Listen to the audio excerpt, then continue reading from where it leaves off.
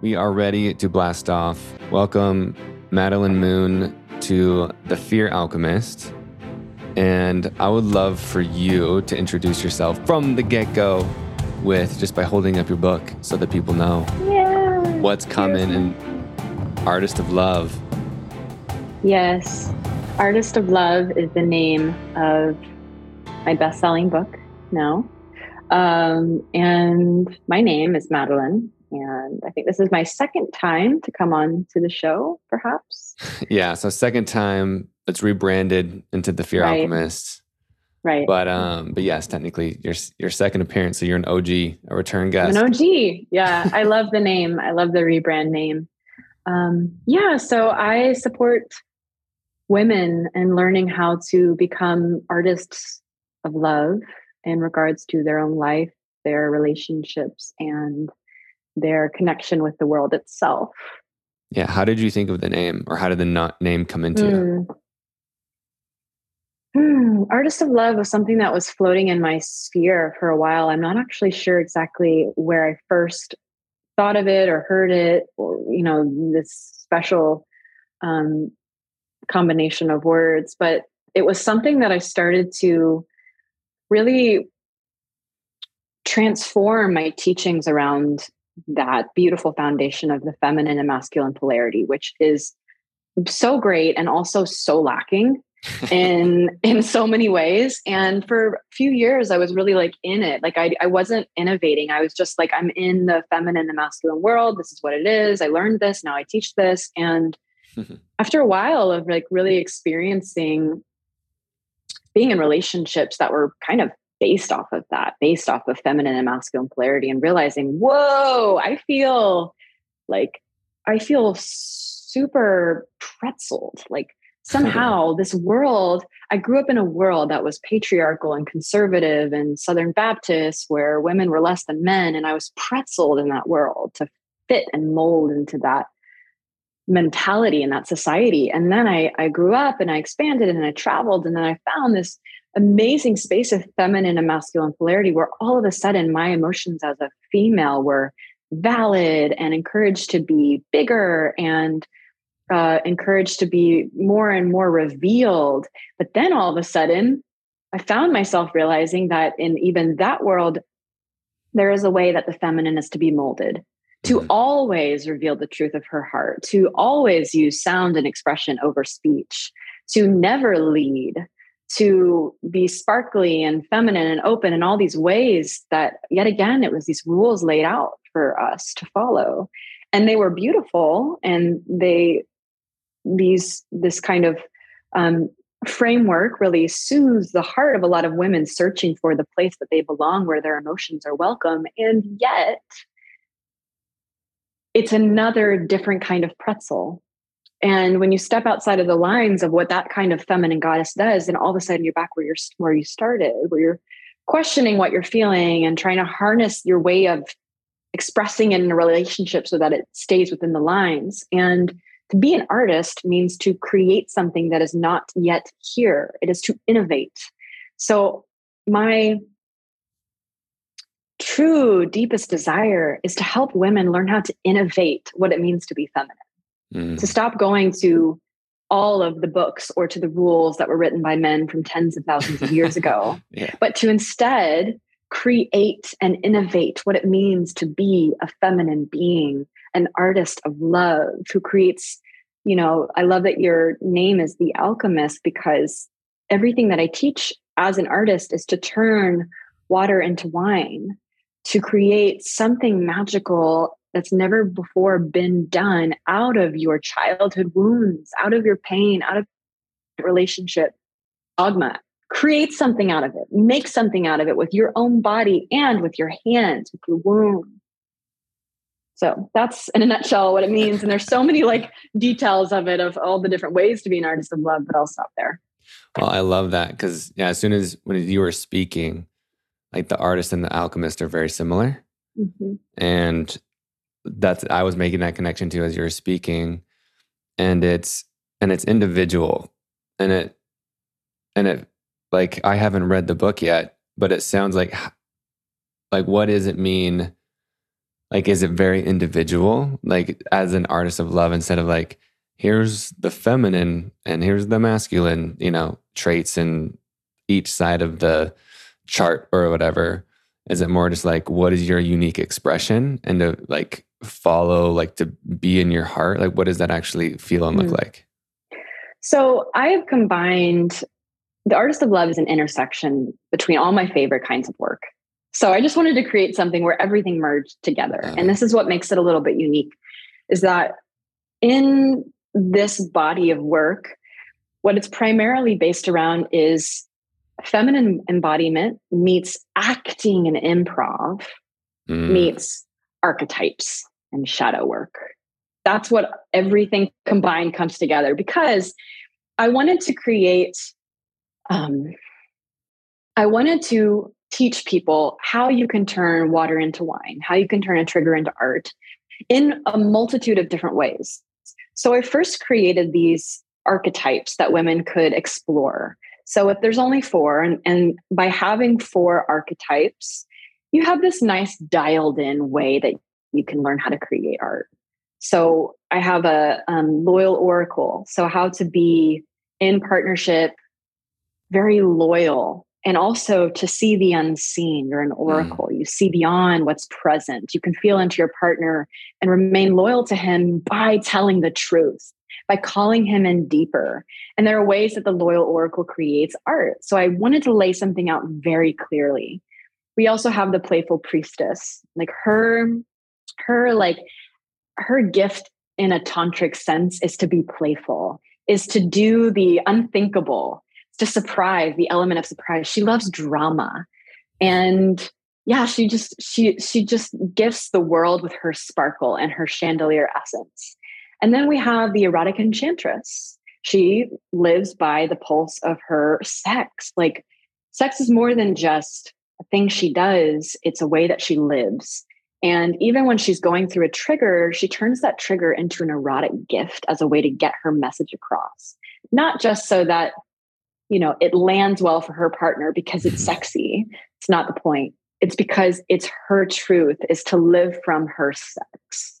And that's how, in a like almost Lilith way, she creates art out of a situation that would otherwise, suck life out of a moment. And then we have the sacred devotee. This is very much like the Mary Magdalene. She creates ceremony and ritual, and everything she touches turns sacred. And she has her own ways of creating art out of triggers through ceremony, through like really putting a trident in the sand and saying, no more to this pattern. And here's how we're going to claim that moment of no more. We're going to create a ceremony. So the archetypes are really wonderful ways for people to be like, I've got a trigger. Which one of these four do I want to invoke within myself and play with? And then, though, that's not enough. We're way more than four. We're infinity. And so that's where acting comes into the picture, where when you're acting, you're creating characters that were never before done. It's completely in your imagination. Improv, same thing, completely made up. So no more do we have just four. We have infinity. And this is where a lot of juice gets to be found, because you can use acting as a way to discover more of your shadow side by trying on characters, either seeing things in movies that you want to emulate in your life, or making one up on your own, writing screenplays, creating a totally different story out of that 21-year-old trauma, that experience you had. You can write a screenplay where it has a different ending. You can film it. You can really create something out of something that happened in your life, to rewrite it or to just touch it more deeply. So there's that. Then there's, of course, the polarity piece, feminine and masculine, which I feel like a lot of people really understand by now. So I'm happy to answer any questions about that. But the other pieces, to me, added to the polarity, added to relationship, is what makes it so much more fun. Yeah, this is cool. I like how you did the four archetypes, and then it's like, and infinity. Right. It's like, here's this for like a launch pad, and they're super fun.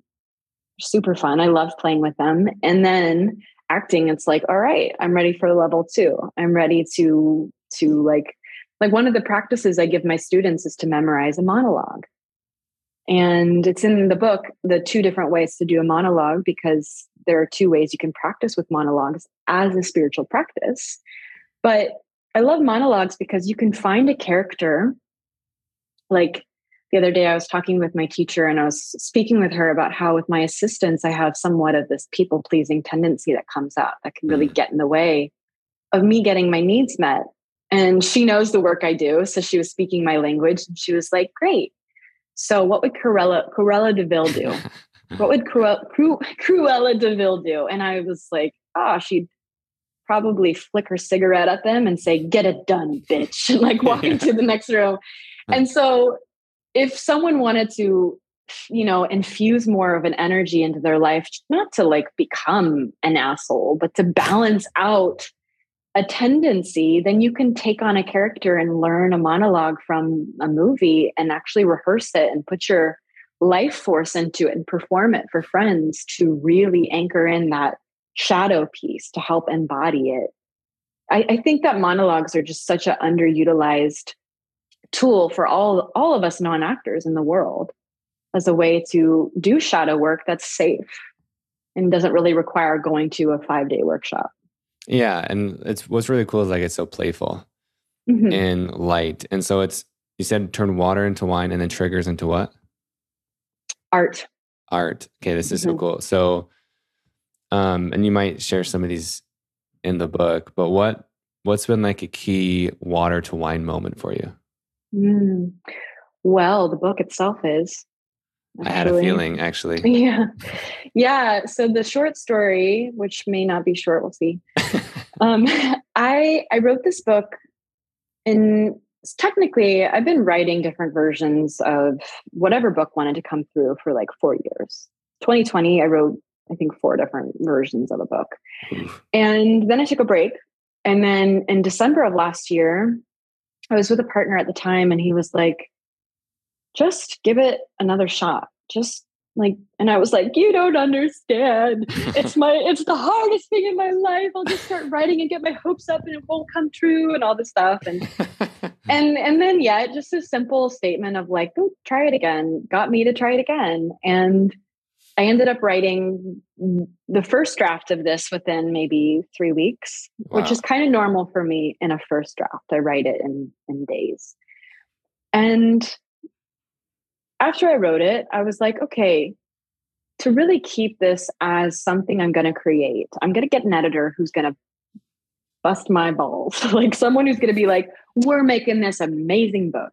So I started hunting for editors that would do that. I didn't want to just self-publish a book that came through on the first round. I wanted someone to really help me harness it, but I also didn't want to go the traditional route because that would take another 2 years to get it out. And I didn't want to wait. Yeah, I was very impatient. I was like, I'm ready. So I found an editor, and the same week that I found my editor, me and that partner split up. And so I'm going into this like bellied over grief moment of what is happening. And I get an email from my editor who's like, this is a great book, but we need to rewrite it from scratch. And we need to have a lot more structure. Okay. And I was like, one part of me was like, this is great. I get to have a project to work on as I'm grieving. And then another part of me was like, fuck, this is going to interrupt my grieving. Like, I just need to grieve and like be on the floor and eat cupcakes and like cry and call my girlfriends. But there was a part of me that was like, I'm really going to trust that this is happening for a reason, that I need to rewrite this book at the same time that I'm going through this. And little did I know that this breakup process with this partner would actually end up lasting pretty much the entirety of 9 months of untangling, moving in, doing this dance, like feeling sacred injustice within myself, feeling upset, feeling anger, and like really working with all of that emotion at the same time that I was working on this book. And at first, when I say that, if I was a listener listening to that, I'd be like, oh no, should I read this book? Because it's basically reading someone's grief. And what was really great was that my vision was so strong throughout the entire period of my grief around this being a book that was a true piece of sparkly art. That the sparkliness of like the the upliftment I wanted to offer in this book was that North Star for me throughout all the grief. And I got to rewrite a lot of beliefs that I had through writing this during a separation, because there were things I believed when I was in partnership with him that I no longer believe afterwards. Like, do you mind sharing one or two? Well, one of them is, it was through this. Yeah. So one of the things that I've been experiencing a lot is that relationships cannot work if they are built on a foundation of polarity. So polarity is naturally an opposition, masculine meets feminine. So if polarity is the opposition, whereas sacred union or tantra is the coming together of the masculine and feminine.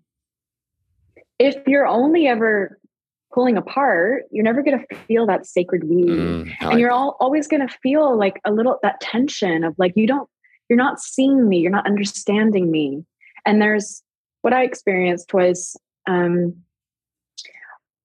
one of the rules in that polarity space is that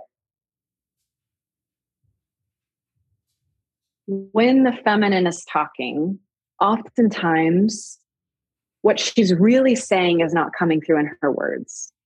So it's partly the masculine's responsibility in the polarity world to listen to what she's saying underneath what she's saying. And for a while, I really romanticized that idea. Post rewriting this book, I romanticized that. Like, he's listening to what I'm saying underneath what I'm saying. And it's a way that we infantilize women, that we actually aren't saying our truth. And it actually becomes quite maddening when you feel like the words you're saying are not being heard because your partner is always looking for what's underneath it. And you're like, I'm saying what I need. I'm telling you as a woman in my 30s, like I'm telling you, because I know. And there's kind of this culture and that space where she's not really aware to what she needs. And it's his job. And that is an issue that I experienced with polarity being the foundation, because that's built into it. And there's other things. There's actually quite a few things. Maybe that's a different book coming about. But what I really realized throughout this time was that she knows best, and he should listen to what she's saying she needs. And that's more in the realm of sacred union. So I get very cautious when women come to me and they're like, I want a man to take me deeper than I can take myself. And I'm just like, I understand that on one hand. And where are you willing to take yourself deep and take a stand for you taking yourself deep in that area? There's some areas where a beloved taking you deeper is rich and divine. I would not encourage it to be all the areas, because then you will end up in this situation where not only do you feel like your words are not being heard, but you begin to not trust yourself to know what you're really saying and needing. Yeah. Do you feel like that happened to you, where you were like subconsciously, I'm not sure if degrading is the right word, but like minimizing or like it's a little bit of, it's a little bit of self-gaslighting. Just like, here's what I think I need, but maybe I'm not really awake to it because I don't really know, because I'm a little feminine being. And, and it's just another repackaging of the patriarchy. And I'm not blaming any of the teachers of this. I'm not blaming my past partner or any of the men teachers teaching polarity. Because I think that a lot of this work has just fallen into the wrong hands, and people will present it as a spiritual teaching, but it's really egoic. It's really them being like, I just want women to listen to what I'm saying for themselves. Honestly. And I don't think it's malicious. I don't think it's at the tip of their tongue of like mind control, but I think it's just like, it's so beautiful in a sense. And so it's so easy to be like, yeah, this is beautiful. I want her to trust me over herself. It's beautiful. I can take her deep. And it's not equality, and it's not true partnership. And it's another form of codependency that we're retraining in a very sparkly spiritual way. But when you really go deep into it, I think most people wake up pretty quickly, and because they can feel it in their bodies, especially for women. This is so fascinating. Like, that really is like a water into wine moment. And like, Mm. I just want to keep going down this, like, but what was even like the trigger into art? Like, how did you actually, like, did you do a monologue, or like, what was one of those trigger moments that you, Mm. I mean, this book is a piece of art, obviously, but like, how did that happen? Or like, what triggers did you feel during this time as well? Mm. Mm. Well, one of them that I really sat with is a lot of times throughout the past several months, when not more recently, but towards the beginning of the separation, I kept noticing that I would feel this surge of energy in my body of anger, for Mm. example, and want to discharge it, like want to throw it at him, be like, see all these reasons why I'm upset. Don't you see this? Kind of like a pie in the face. And when I would do that, what I noticed, the very nuances in my body. So I was really slowing down around this process. I would give it to him, or I would give it to my girlfriends. And then I would feel just like ever so slightly this like subtle dim in this massive bonfire I was building in my body, which was nice because it was a relief. Like, whew, I got some anger out. It was heard, it was witnessed. I can breathe a little better. But then all of a sudden I would go, but I miss that heat. Like I was building a big bonfire, and by discharging it, it feels a little dimmer. And I could notice the subtleties of that in my system, where I then afterwards would be like, maybe I don't need to give my anger out, because it's actually feeling a little bit more like life force. Cool. And I want to harness it, and I want to stoke that fire, and I want to learn. This is the key for everyone. I want to learn how to train my body to hold more of the fire, because I wasn't able to hold it, which is why I was discharging it. Like, fuck you. It made me feel better. I all of a sudden had to hold a little less, but the very real practice that I could have been taking part of, where I was like practicing breathing in all of that energy and harnessing it and holding it in my body, got leaked out. And I missed an opportunity. And I would start to get kind of excited for like a 24-hour cycle, where I would start to feel that heated again. And then I'd be like, this time though, I'm going to keep it in. I'm going to breathe it in. I'm going to do my practice, and I'm going to sit with it. So I wrote a post a while ago about discharging your longing, and how for an artist, it's important to stop discharging your longing with, like, you know, just vent sessions on Instagram in a post. Like, keep that and wait till you write a book, or wait till you put out a well-produced piece of music. Like, keep all those teeny tiny little bits you want to leak out and hold them in your body to see what on a grander scale you can create with this that has a much bigger impact. And my friends were very supportive in this. When one of the practices that I did during this time is I would write Instagram stories that I wanted to post that I never did. Like, I would write things. I'd be like, fuck this, and I can't believe this happened, and this and this and this and this. And then I would send it to a group chat with four of my closest women friends instead of publishing it, because I didn't want to discharge it, and I didn't want to say anything in the middle of a really intense experience. So I still wrote it, but I just didn't post it. And I would give it to a different set of witnesses, because I wanted to ultimately harness this. And last thing I want to make clear is that all that anger that I was harnessing transmuted into a divine lesson that's much more uplifting than just giving people my anger. So it's not that you harness it to then put out an album that is about fuck you, and it's like a lot of money goes into it. Yeah. Instead, I transmuted it, so it turned into something that was actually not even about me, not even about my relationships. It went so much bigger than that, bigger vision. And I think that's what's really important, is that when we're harnessing all of this life force, the goal is not to make your anger bigger on a bigger scale. The goal is to transmute it. It can stay, you can still have anger, but we're thinking now about what we're creating for the sake of love itself. So on that bigger scale, we're asking what's really going to serve the planet, what's really going to serve people once they get their hands on this thing that I'm creating. That's not even about me, but rather about them. Yeah, this is dope. I love that. It's like, And of course, I'm a huge fan of transmuting. So it's like, and I love just all of, because essentially everything is life force energy, right? Is like one of my main beliefs is like fear is love in disguise. So it's just like fear, right? Is like, it's that same thing. Fear is really just anger as well, right? Anger is trying to protect you from something. And so, and then you transmute that into something beautiful. Like when you look underneath that, like have you, not to say that you needed to do it, but like how long did this relationship last? Was it like a year-ish? This one was about, a little over that. And so we were sharing over Instagram DMs of like exploring the fear of finding the one true love, essentially. Like, does it exist or does it even need to exist and all these things? Was it like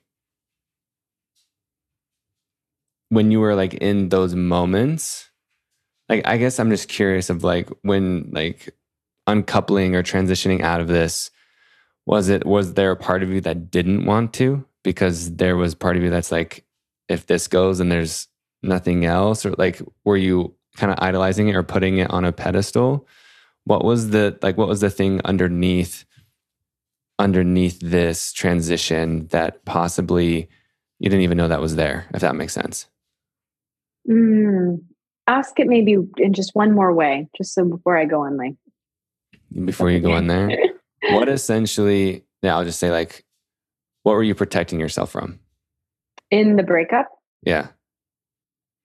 Or potentially even during it, right? Like, because I know you went deeper into yourself, right? That always happens with like those initiations. Like, what was something, because you already talked about how you were like minimizing yourself, right? Because based on the rules of polarity. So what was something else that you were perhaps protecting yourself from? Like whether it's during the breakup or now post looking back, you're like, I didn't even realize I was doing that. Yeah, I think one of those things was, how do I say this? Even if a woman has built every ounce of her success on her own, there is sometimes a primal fear that comes up when you separate from someone who is more successful or is also successful. Period. Like all of everything I've ever created, I have privilege, of course. I'm white, able-bodied, thin, straight. So there's that. Daddy. I have a daddy who like put a roof over my head as a kid. I went to college. There's tons of privilege there. But everything from that moment on, I built myself. When I worked my ass off and lived in teeny tiny little spaces until I started to grow. And even into the moment of separating from him, I had all this primal fear come up around separating from a man who like is very successful. Will I be okay? Am I going to die? Is everyone going to stop caring about me?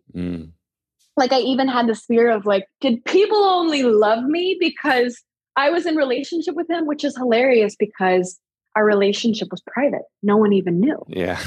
And yet I was like, it's gotta be because of him. Like I was outsourcing my success to someone who did not give me any. That said, I will give my partner credit for being like a very, very, very savvy, business-minded human being. And so I did learn from him, ways to continue to grow. So there was ways that I definitely felt encouraged, like even my book, right? He was like, you should keep going. And because he said that, I was like, I should. So there were ways that I was, really inspired. And I could just feel that on such a primal level. And that fear came up for me really strong when we were first separating. Like, I really thought I was going to turn into a piece of shit. And I love myself and I love what I've created, but that was overpowered me of just like, maybe not piece of shit, but like not have anything anymore.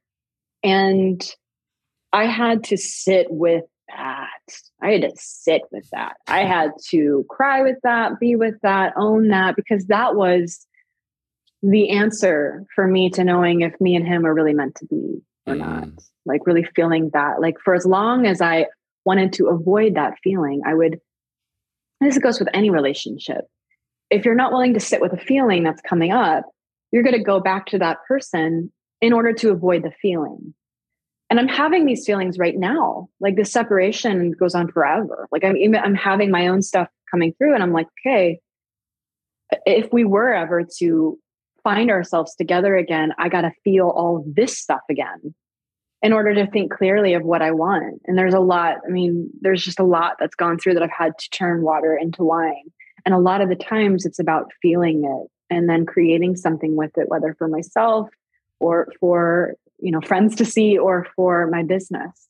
But sitting with these things, it is the answer for anyone that's questioning a relationship. Like you have to sit with these things in order to get to the other side, to know what's best for you clearly, rather than just in reaction to not feel a feeling. This is good. So it's like, and what you said was fascinating is like, you're always going through the separation. Like, will you expand on that? That's interesting. Well, I kind of literally mean that. Like we tap dance, like, it's like I literally mean that there's still a lot of moments where I'm like, I don't know if I don't want to be with you. Maybe I do want to. So I'm just, it's part of my karma right now. There's just something very karmic around this, where every choice, like the choices to like, okay, no more, or maybe I love you.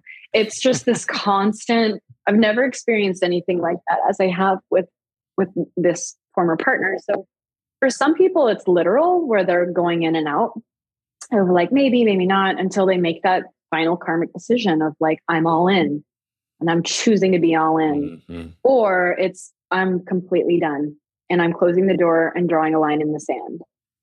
And sometimes even when you think the line in the sand is drawn, you may, what I want to say about that is that it's important to have so much compassion for yourself. If you like say you're done, but then you're not, or whatever, whichever way, because I do believe that there is something at play karmically with all of us in all of our relationships, and they have to play out. Things have to play out until you really know, until you really, really, really, really know.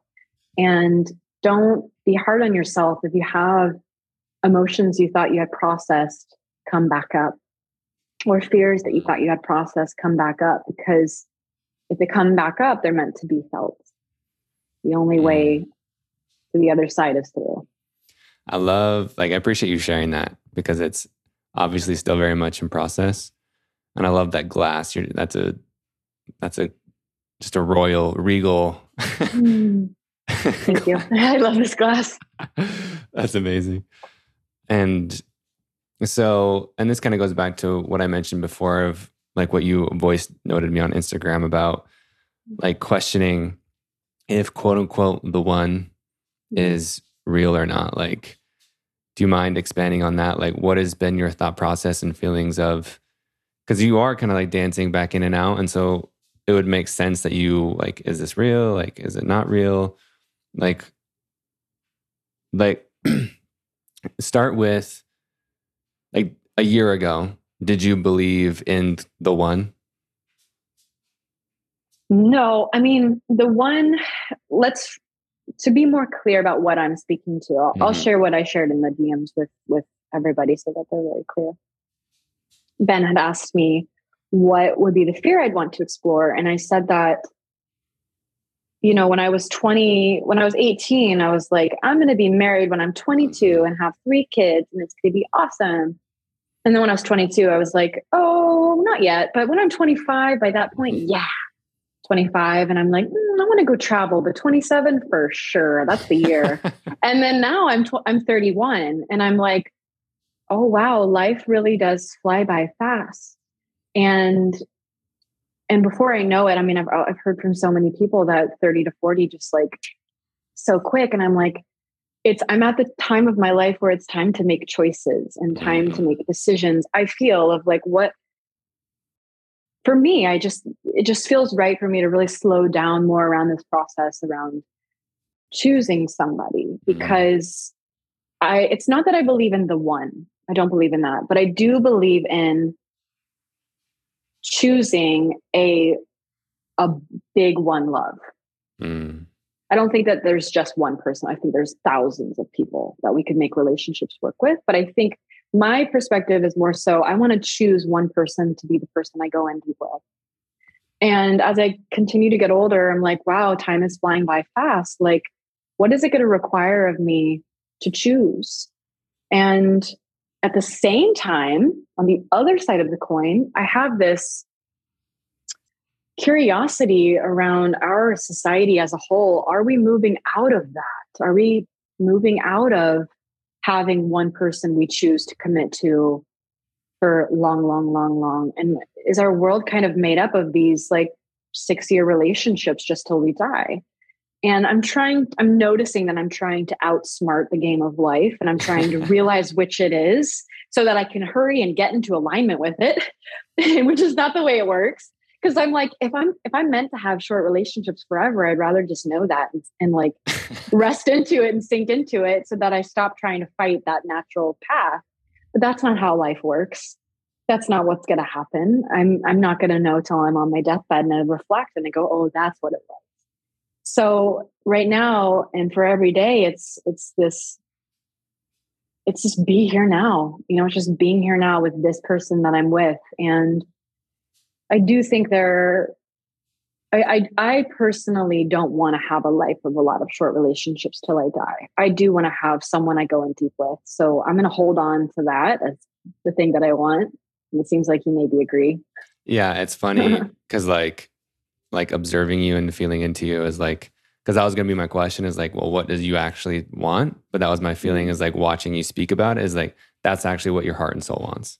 Yeah, I don't want, I'm such a like relationship human. I'm in the older that I'm getting, the more I'm like, yeah, like being out of relationship, I'm like, this is a great practice. It's a great practice. It's always a great reminder, but it's not where I want to live. It's where I want to go to train harnessing my longing, make art and blast it to the world, focus on my business, like flirt with the world. And I'm also very clear that I want to be a mother. I want to have a partner. I want to be a family unit.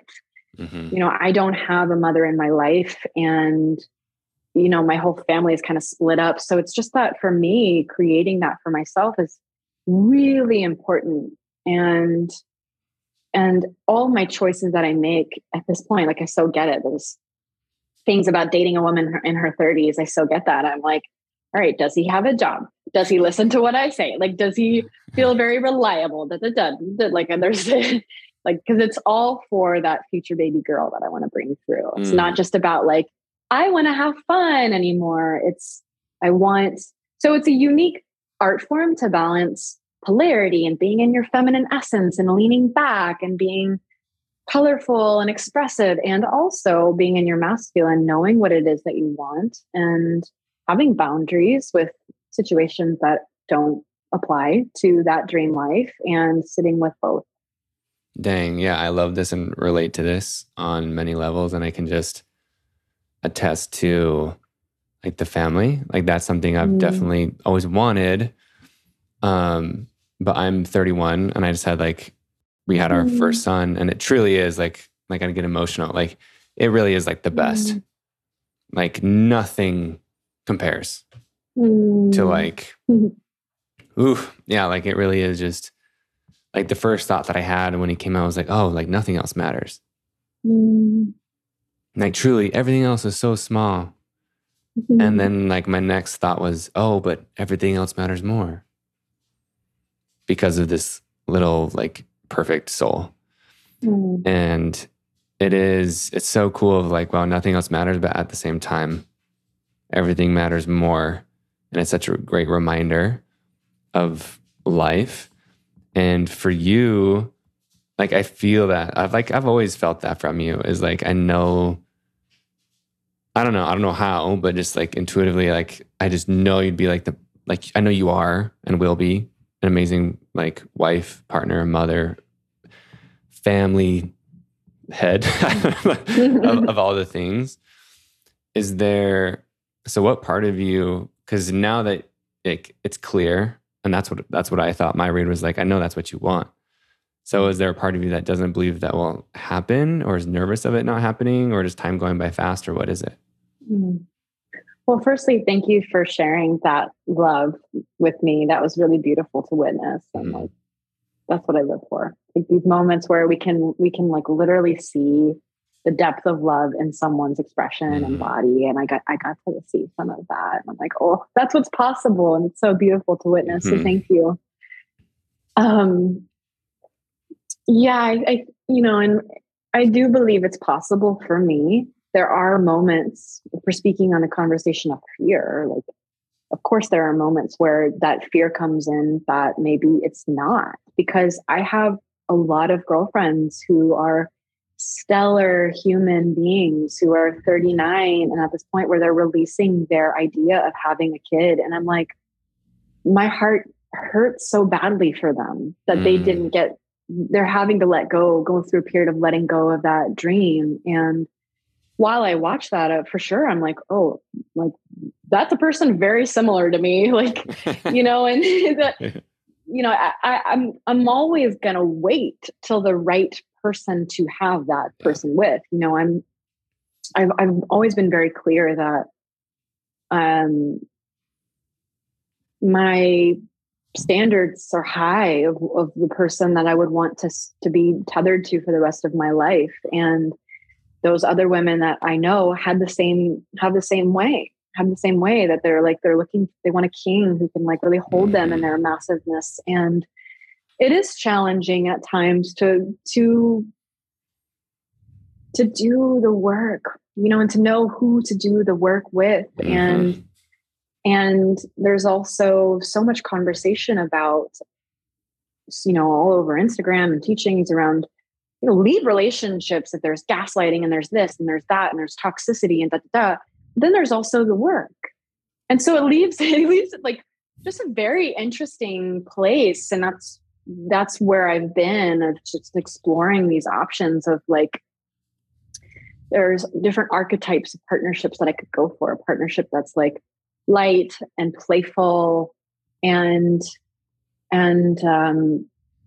youthful and like equality, but then there's like polarity and richness and depth and practice and Taoism. And then there's like, and you can have it all. I know that it's also out there to have everything. And I'm just aware of all this, of like the desire that we can have for perfection, and how that's not the path that I want to choose. I like a partnership that has work to do.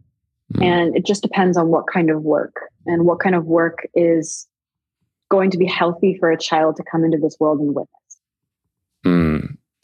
Man, yeah, I love talking about this with you. Like I can feel it from you. Like you truly, like it's you. I can like you love it. It's my dharma. Like I'm still having a great time, even if I'm like here right now questioning all these things, because this is what I'm here to do.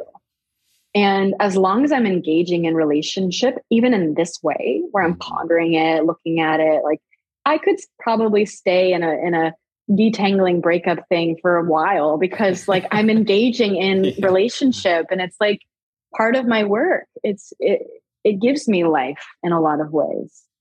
And is there a part of you, if I can ask this, like when you look at, because I've noticed the same thing, right? There's a lot of powerful, fully expressed, successful women, like in the late 30s or early 40s, especially in Austin, it feels like, right? And it's of like this, like, and I feel that too. Like I've felt that, like observing or discussing with some of them, of letting that idea go, which I can't imagine, like if that's what you've deeply desired, that's got to be really difficult to like to begin to let go of that. Is there like, this is kind of revisiting the same thing. It's like I feel like it's going to happen for you. It's like I just know it is. So is it like do you? So what are you waiting for?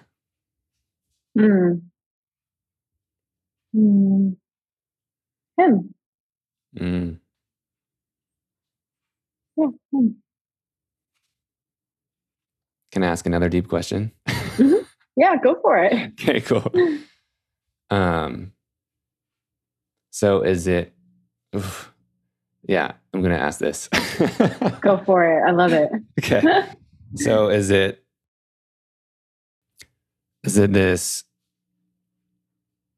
this person that you've been dancing with? Do you think you've been waiting for a version of him to show up? Like, is it a version of him, or do you know that it's actually someone else?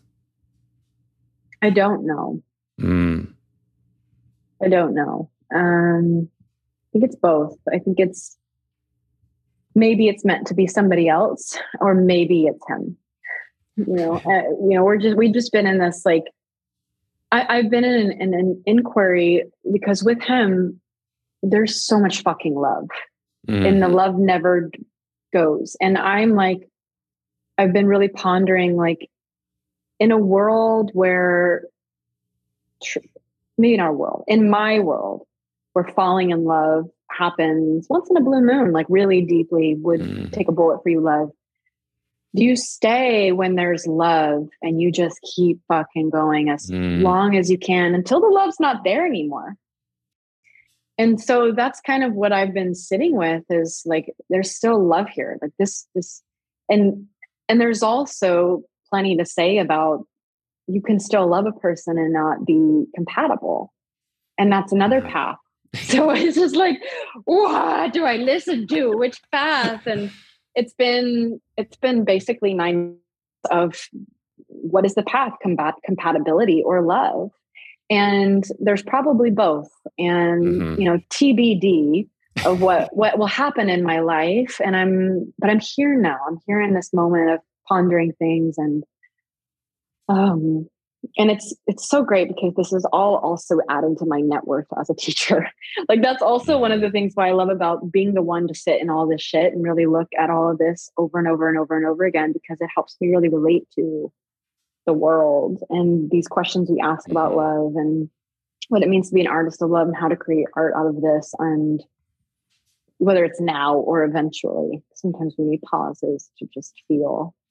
But yeah, the topic of love and compatibility, is really important. Dang. So we might have to, I don't know, talk offline or something. But there's so much similarity, and I didn't know we are going to talk about this at all. But there's something, because that's the exact. It didn't take me 9 months, but that's the exact thing that I was thinking of with my partner, like the love versus compatibility thing. It is, from my experience, just quickly, it is both. It's just stuff under the surface. But I just appreciate you sharing so much of in this space of, like, you've shared definitely some things of what you've gone through and like what you've learned, but also just being brave and vulnerable to share like the TBD part. I think it's just really, really admirable. And I appreciate it so much, because we expect people to be perfect and have it all figured out. So thank you for sharing like the imperfect, unfinished parts of love. Thanks for your questions. They're really good. And yeah, I think people don't know how willing I am to just tell the truth in interviews. So it's actually really fun when someone's like, then tell me the answers about your confusion in your life. I'm like, yeah, let me tell you. So thank you for asking those questions. Yeah, honestly, it's like, man, I want to keep asking questions, but it's perfect timing because you have to go. So I won't ask you anymore. Like those deep soul questions. So as we close, where can people find your book, and where can people deeply turn water into wine with you? Yes. So Artist of Love is available everywhere. It's on pre-order for Kindle in a few places, but you can find it on Amazon. And my website is maddiemoon.com, Maddie with a Y. And then my Instagram is Madelyn Moon, and I'm very active on there every day, posting videos and teaching. And I have a follow-up program coming out called the Artist of Love Initiation. that people can look into if they want to do a book and then a deeper dive into this work. I love it. Well, Madelyn, thank you so much. Like truly, and everyone definitely highly recommend. I imagine if you don't know her already, you've heard she truly embodies like the full spectrum. And that's what one thing I love about you is like you truly are like silly and playful and just like you treat like that drama and that like that actor, but then like you have the sensual and like the serious and the depth and like the honesty. So I highly recommend 10 out of 10. Thank you, Ben. I really appreciate that and your support and seeing me and supporting the book and getting the word out. And yeah, thank you. Deep gratitude. Yes. Thank you, everyone.